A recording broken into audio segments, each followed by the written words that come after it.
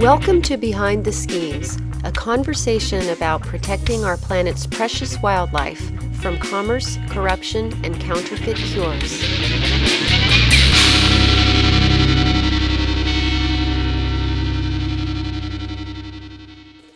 This is Risha Kota Larson with Behind the Schemes, and in this episode, we're in the presence of Javan rhinos with Bill Constant, Program Officer for the International Rhino Foundation. You've just returned from Ujung Kulon National Park in Indonesia. Did you see any Javan rhinos? Unfortunately, no. We spent a little over a week trekking through Ujung Kulon, both on the peninsula and in the forests surrounding Gunung Honje, which translates as Ginger Mountain. But we weren't able to observe any rhinos. However, we did see numerous signs of rhino presence each and every day. Our best estimate is that there are maybe 35 to 40 Javan rhinos remaining in the park, which covers an area of about 300 square miles. That's about 1.5 times the size of Redwood National Park in California. So I guess you could say that we saw as many Javan rhinos as we would have had we spent a week hiking in California. Another way to look at it is that the rhino protection units that work in Ujung Kulon last year covered about 1,700 miles on patrol without once directly observing any of these rhinos. And that's the equivalent of walking from Bangor, Maine to Miami, Florida, without seeing any. So don't ask me why I thought I was going to be able to just stumble across one. Tell us more about the signs of Javan rhinos. What could you determine about the population based on what you saw? Well, the signs of rhinos, by contrast, were plentiful. For instance, even though we were there in the middle of the dry season, when the ground is hard in many places, Javan rhinos weigh between a ton and a half and 2 tons, and they tend to leave an impression. So we came across loads of footprints, and the footprints often led to or from pools of standing water or mud basins that are called wallows. Now, the rhinos use these frequently, maybe even daily, to cool off and to protect their skin from parasites. And when a rhino leaves a wallow, it typically rubs mud on the vegetation growing along the path. So you can tell where a rhino's been by checking the tree trunks, the branches, and the leaves for mud, up to about chest height. By observing the vegetation, you'll also see periodic evidence of feeding. And the Javan rhinos are browsers. They eat leaves and twigs and such, and the bulk of their diet might also include fruit. So they spend much of their day pruning the shrubs and the trees in their territories. In some cases, they actually pull down small trees to get to the tender leaves that are above their heads, much the same as elephants do. So since there are no elephants in Ujung Kulon, this rhino calling card is pretty much unmistakable. So these signs can tell us something about the local rhino population. If you see really large footprints, that suggest mature males. If you see 2 sets of footprints along the same trail, one set large and the other small, that indicates an adult female and her young calf. If there are holes poked in the soil alongside a wallow, that indicates it was used recently by a male, and he was probably trying to expand the wallow by using his horn. The horns of female Javan rhinos are essentially non-existent. So based on these observations and the spread of such signs, we can estimate the number of individuals present within the area covered. So in the case of our week-long adventure, we believe we crossed the path of perhaps 8 different rhinos, which would translate to about 20% of the total estimated population. Wow. Yeah, I mean, that's pretty significant. That's cool. The best evidence we have of the rhino population in Ujung Kulon are videos that have been shot by camera traps that are set up throughout the national park. And these have captured what we believe are 35 individual rhinos, or 35 rhinos that can be identified as individuals. And that's an incredible capture rate for a population that we think is between maybe 35 and 40 animals. Wow, that's amazing. And I've seen the camera trap footage that documents almost the entire population. It's amazing. Hmm. What other wildlife did you see while you were there? We saw a fair amount of wildlife. Birds were prominent: hornbills, kingfishers, and Brahminy kites, which are beautiful birds. They're also known as the red-backed sea eagle. We saw monitor lizards, saltwater crocodiles, and leaf monkeys. But perhaps the most exciting encounter we had was with a small herd of Javan bantang, which is an endangered species of wild cattle native to Southeast Asia. Now, bantang are pretty big, too. The bulls, the dark-colored bulls, weigh up to about a ton, and the females, the cows, maybe a few 100 pounds less.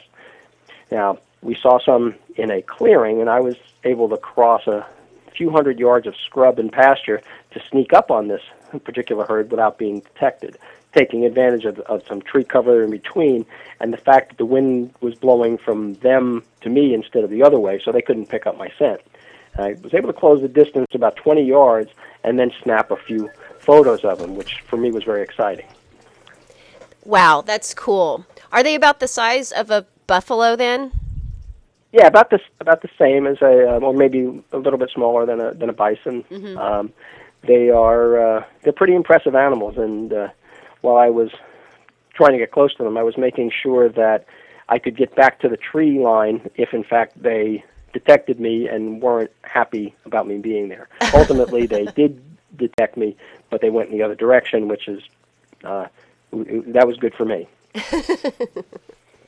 Going back to the Javan rhinos, how far along is the Javan Rhino Conservation Center?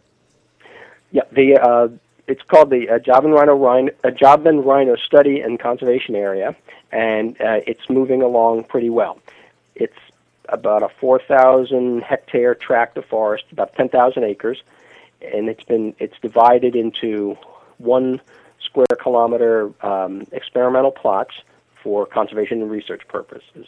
Now, parts of it were inhabited by local people, but they've been moved from these illegal settlements and have been relocated in a traditional use zone that's adjacent to the national park, and that's been done. Mm-hmm. As a result, the plots are beginning to revert back to natural forest, and a narrow tract is being cleared through the forest for installation of a perimeter fence that's going to be a formal boundary.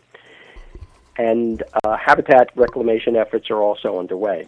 A new guard station has been constructed, and there's a nursery now of rhino food plants that has been established for replanting or reclaiming habitat within the area. Oh, that's excellent news. And speaking of the area there, we've been hearing about an invasive palm. Can you tell us more about that? Yeah, a significant portion of the entire national park is covered by what's known as Arenga palm, or locals call it linecap. It's an invasive species, and it dominates the forest understory. It lets in very little light, and very little light reaches the forest floor, and thus this palm, where it's abundant, it crowds out other plant species. So an area rich in Arenga palm is poor in rhino food plants. That makes the number one priority in the Javan Rhino Study and Conservation Area to clear tracts of Arenga palm and allow rhino food plants to recolonize that area of forest. So these 1 hectare experimental plots, that's about 2 to 3 acres, have been cleared to determine the most effective techniques and to measure rates and patterns of plant regrowth. So if you cut palms and let them lay where they fall, some rhino food plants will recolonize the area automatically. You won't have to plant them, but the seeds will germinate. But also the cut palms will send up shoots from their underground roots and eventually reclaim the area for themselves. However, if you clear and clean the area of palms, more rhino food plants will re-enter and fewer palm shoots will sprout from the roots.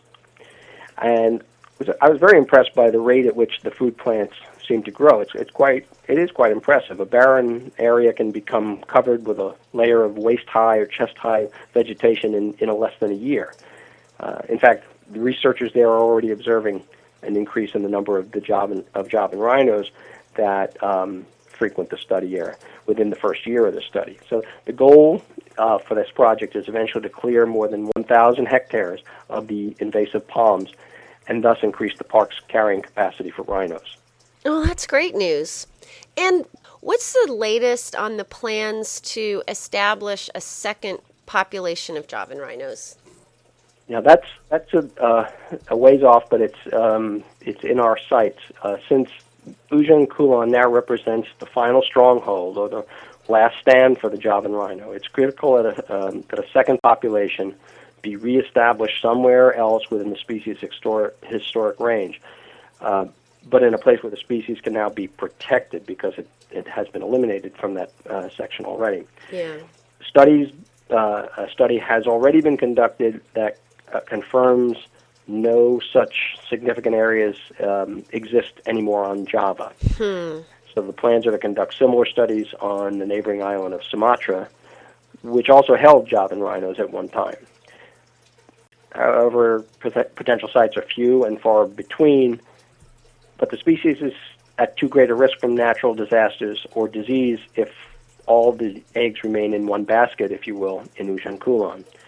It'll take a number of years to identify a second habitat and then to put in place a reliable protection system, but it'll also take several years for the Ujung Kulon population to increase to the point that there are enough rhinos so that the experiment of reestablishing a second population can be undertaken.